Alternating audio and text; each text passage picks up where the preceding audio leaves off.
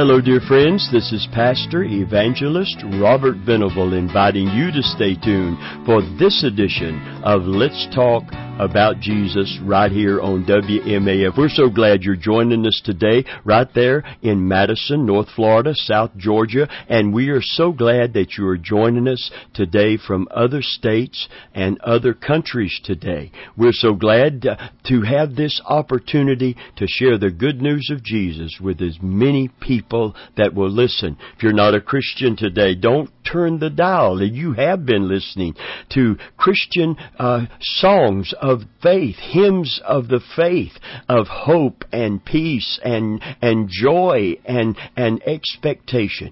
Friend of mine, there is a gospel that inspired every one of these songs of the faith. These are not just religious hopefulness. These are songs of joy and grace and faith that warm the heart and bring great consolation. These are songs about God's love and mercy and grace. Hallelujah. Celebrations of His goodness today. So we want to take you into the Word of God and study a subject that is so vitally important. I say that almost every time that we begin a new study because we are living in perilous times and we need the good news. Bad news is all around us and we need the good news of Jesus, which is what gospel means. I like that Old Testament scripture that said, "How beautiful upon the mountains are the feet of them that bring good tidings and publish peace." How we need to hear the message of God's grace and mercy, His great plan of salvation, and His great person to bring that plan to fruition, Jesus Christ. Hallelujah. So please stay tuned today and let's get into this message for this new teaching subject, and that is the love of God, one of my favorite subjects in the Word of God. The love of God, faith's strong foundation. We're going to take our text from Psalm 36 and verse 7. Yes, we're going to the Old Covenant to begin this teaching because the God that is revealed in the Old Covenant is revealed in the New Covenant in a new dispensation of grace, but the very same God revealed in His person and character in Jesus Christ. Jesus actually said, "When you've seen me, you've seen the Father." He said, "The words that I speak are not my words, and the works that I do are not my works. The words are what I hear my Father say, and the works are what I see my Father do." In other words, everything He did was in the express will of God. And in doing that, He expressed the very person and character of God. And oh, what a wonderful God that we serve.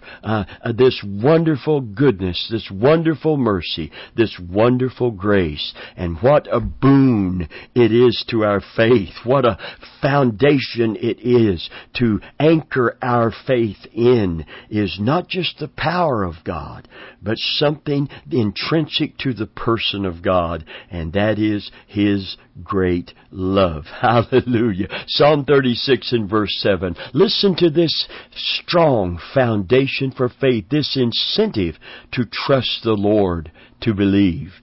It says, "How excellent is Thy loving kindness, O God.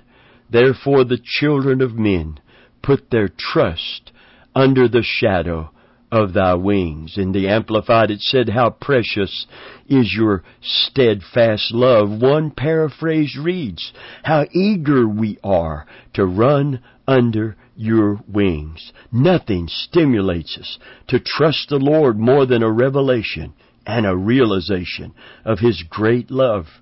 I remember preaching on one Mother's Day Sunday and declaring that God's greatest tribute to a godly mother was to associate the divine love in His heart to the love of a good mother.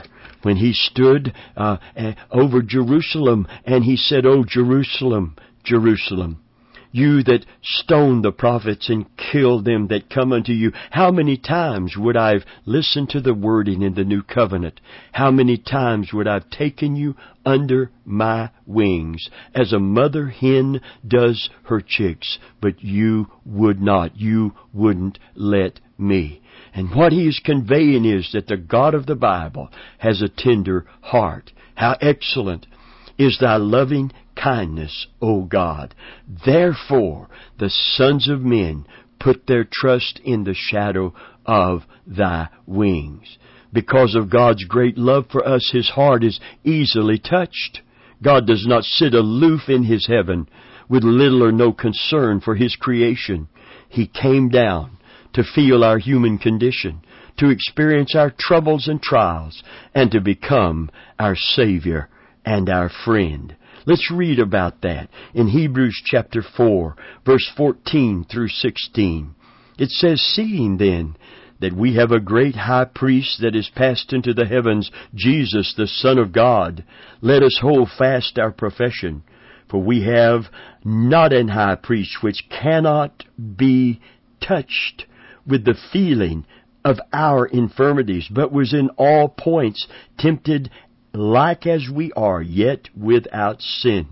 Let us therefore come boldly before the throne of grace, that we might obtain mercy and find grace to help in the time of need." Ah, friend, we should not have halting hearts, but rather eager hearts, trusting his love for us, because it will not falter. I like this from one translation in the Amplified. It said, "For we do not have a high priest who is unable to understand and sympathize and have a shared feeling with our weaknesses, our infirmities, and liability to the assaults of temptation, but one who has been tempted in every respect as we are, yet without sinning. Let us then fearlessly and confidently and boldly draw near to the throne of grace, the throne of God's unmerited favor to us sinners, that we may receive mercy for our failures, find grace to help in good time for every need, appropriate help and well-timed help coming just when we need it." Praise God. Amen. This bold faith, this consoling confidence is ours because we believe that our needs have touched his heart. There are two imperatives in bold faith or absolute trust. Number one, that God exists, he is real, and that Christ came into this fallen world to reveal him, and he loves us, and therefore responds to us when we make him our source. You know, the Bible said in Hebrews chapter 11, that great faith chapter in the New Covenant, that they that come to God must believe that he is, in verse 6 of Hebrews 11. It says, "Without faith it's impossible to please him, for he that cometh to God must believe," that's an imperative, "that he is, and that he is a rewarder of them that diligently seek him." And this diligent seeking of God is based on an understanding of his great love for us. We can't believe that he's a rewarder, and that's what causes us to diligently seek him. We know that we will find him. We will find him as our helper. We will find him as our Savior. We will find him as our healer. We will find him as our deliverer. We will find him when we seek after him, the Scripture said, with all of our hearts. And that's why this great incentive to faith, how excellent is thy loving kindness, O God. Therefore, the sons of men put their trust under the shadow of thy wings. The real issue of faith in God for our needs is not that he's just all-wise, that he knows how to help us. God is all-powerful and is able to help us. That's not the major issue of faith either, although it's an important part of it. But rather that God is love and he will help us. He is, and he is a rewarder of them that diligently seek him. You see, you can't just believe that he is sitting aloof in his heaven, untouched and unconcerned about what is touching you and what is touching me. We don't have a high priest over the house of God that is not identifying with our pressure, our pain, our heartache, our heartbreak. And when we go to Him with certain faith in His great love and compassion for us, His understanding of our hurt, His understanding how to help you right where you are.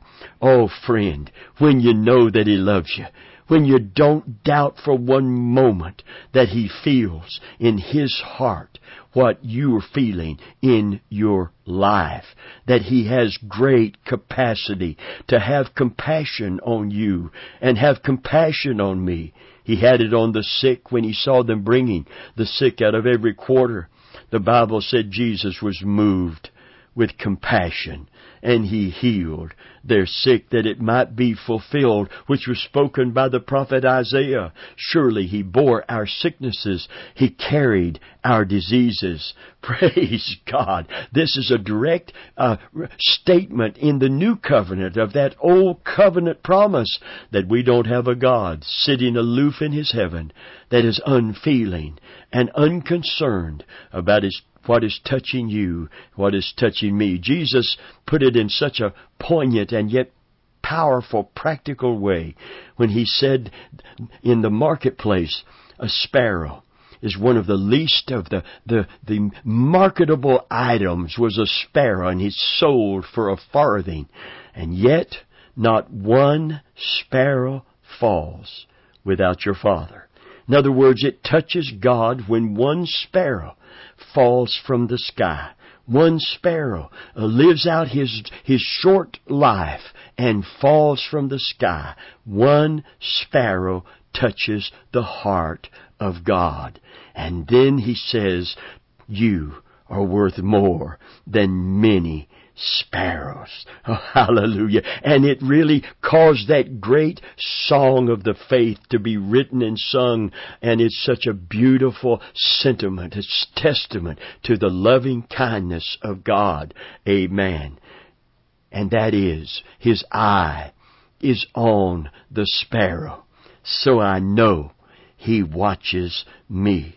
The Scripture said of God, His eyes are upon the righteous. His ears are open to their cry.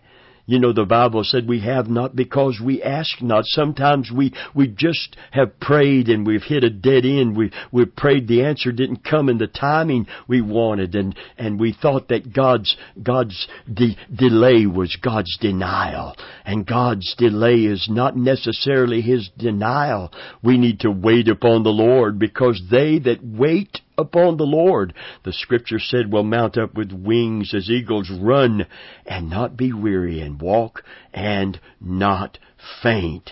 Praise God. Oh, friend of mine, I know what it is to be impatient. I know what it is to question God's timing. I know what it is to question His will and eternal purposes.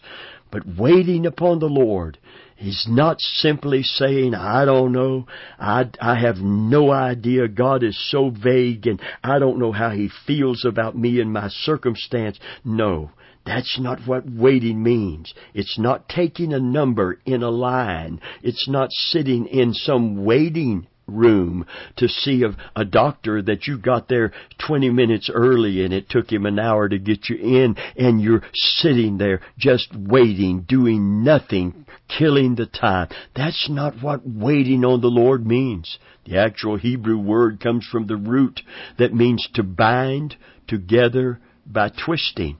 There's activity in this waiting. And that activity in the waiting upon the Lord is the actively seeking Him, praying, having a quiet time in His presence and just letting your heart be poured out in prayer before the Lord is waiting upon the Lord, while giving thanks to Him as you are praying, in all things with prayer and supplication with thanksgiving. You're worshiping while you are praying. It's part of waiting and actively seeking the Lord. Hallelujah. The Bible said that if we wait upon the Lord, we will mount up with wings as an eagle.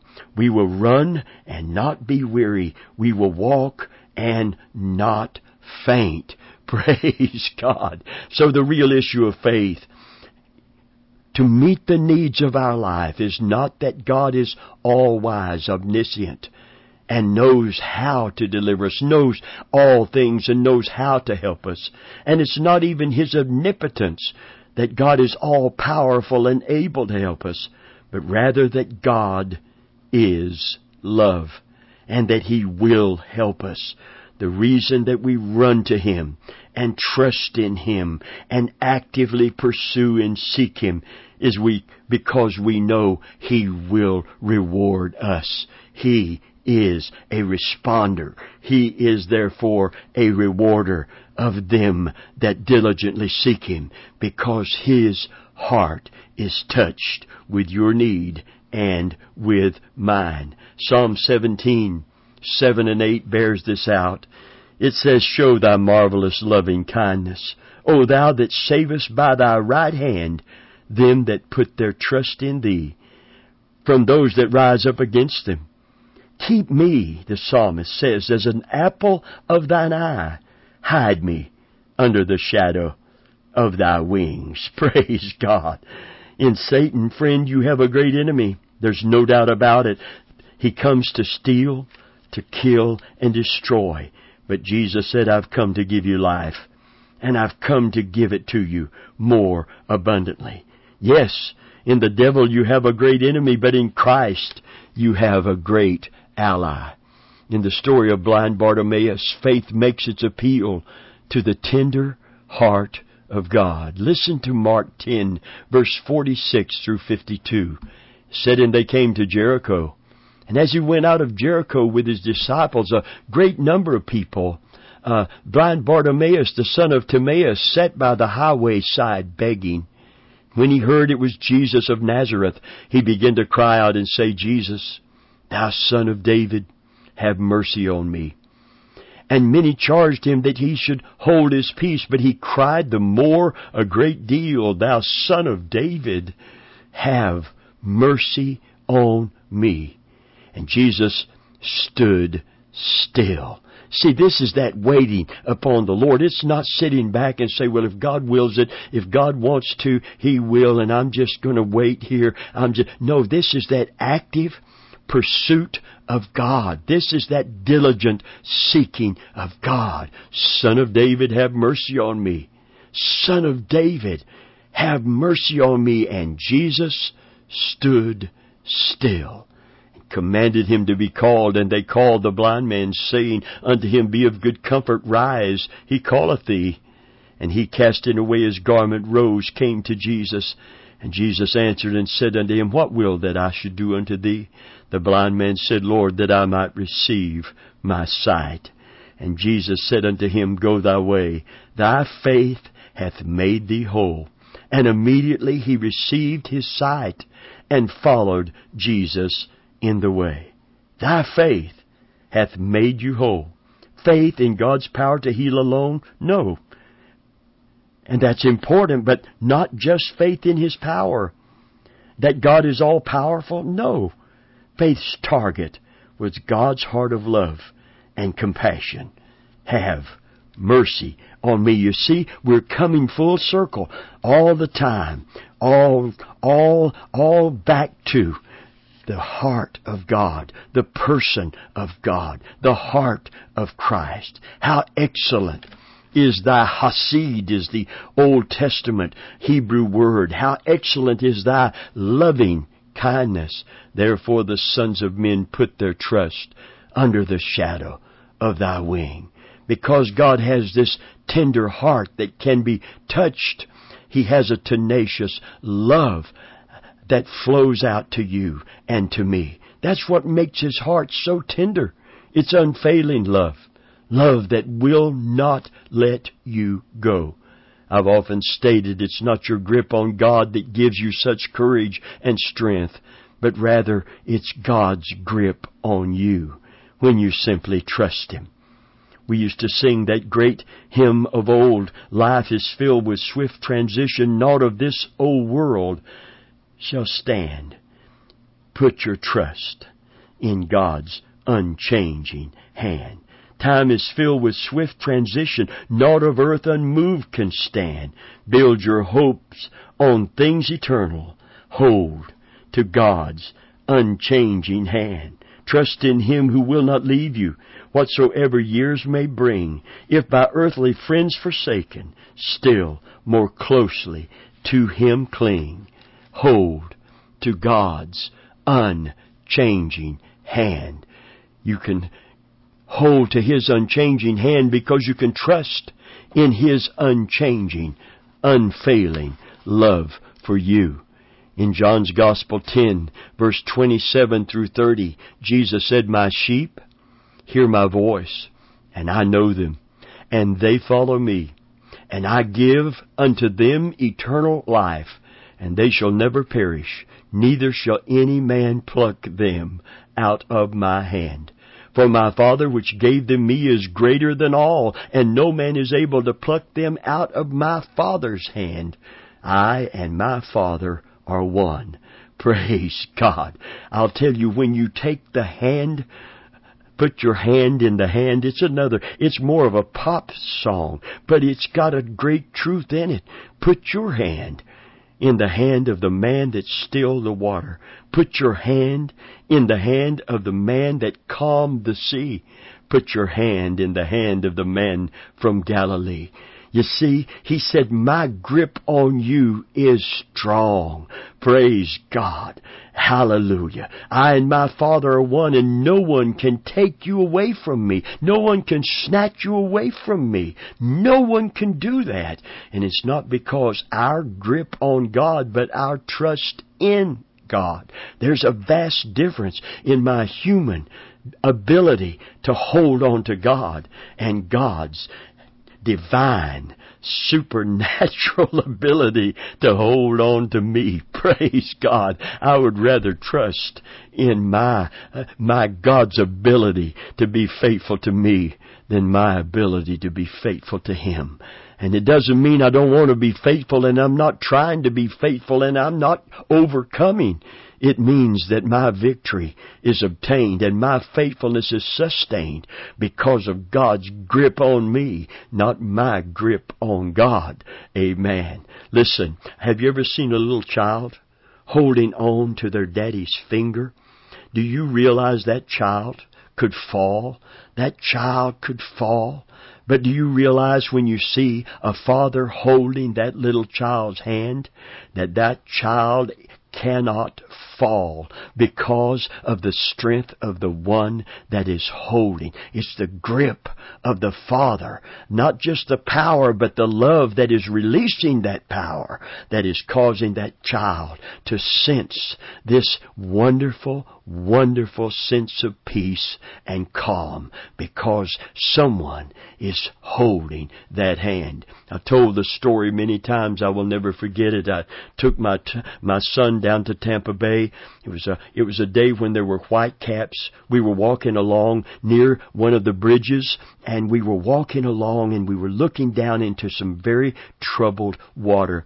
And my son was about 4 years old, and he was frightened by the waves, the water, and the depth of it, and the wind was blowing, and he was walking along, and he was holding my hand, and his knuckles were getting white from trying to hold on so tight. He didn't want to look over the seawall and down into the water. I wanted to show him some fish or some stingray or something in the water. He didn't want to get close and look over because his grip on me didn't give him the confidence and the consolation that he needed to not be afraid. So I just took my hand out of his and put his hand in mine, and I closed my hand on him until he could feel literally my strength.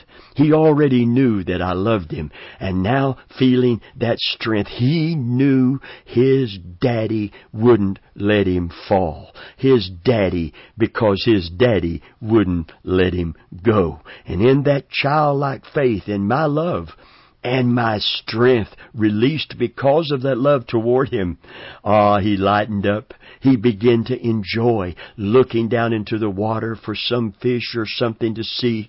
I could just see that his fear had turned to a confidence that had brought a peace and a joy and a consolation to him. And it made me feel good as a dad to know that he was trusting my love and my strength to take good care of him. You see, faith honors God in that way. And that's why that God honors faith so very much. Praise the Lord. When we don't doubt His love, and when we don't doubt that He will respond to us when we come to Him and wait upon Him, when we seek Him. Hallelujah. Seek Him out, as the New Testament and New Covenant declares. We're going to find Him when we seek Him wholeheartedly. Glory be to God. Amen. The Apostle Paul, who sustained great faith in the face of tremendous trials, persecutions, and tests, revealed the source of such confidence and victory. In Romans 8, verse 35 through 39, he said, "Who shall separate us from the love of Christ? Shall tribulation, or distress, or persecution, or famine, or nakedness, or peril, or sword? As it is written, for thy sake we are killed all the day long. We are counted as sheep for the slaughter. Nay, in all these things we are more than conquerors through Him that," here's the key, "for His unshaken faith, through Him that loved us. For I am persuaded that neither death, nor life, nor angels, nor principalities, nor powers, nor things present, nor things to come, nor height, nor depth, nor any other creature shall be able to separate us from the love of God, which is in Christ Jesus our Lord." I like this paraphrase. It said, none of this phases us because Jesus loves us. I'm absolutely convinced that nothing living or dead, angelic or demonic, today or tomorrow, high or low, unthinkable or thinkable, absolutely nothing can get between us and God's love because of the way that Jesus, our Master, has embraced us. Hallelujah.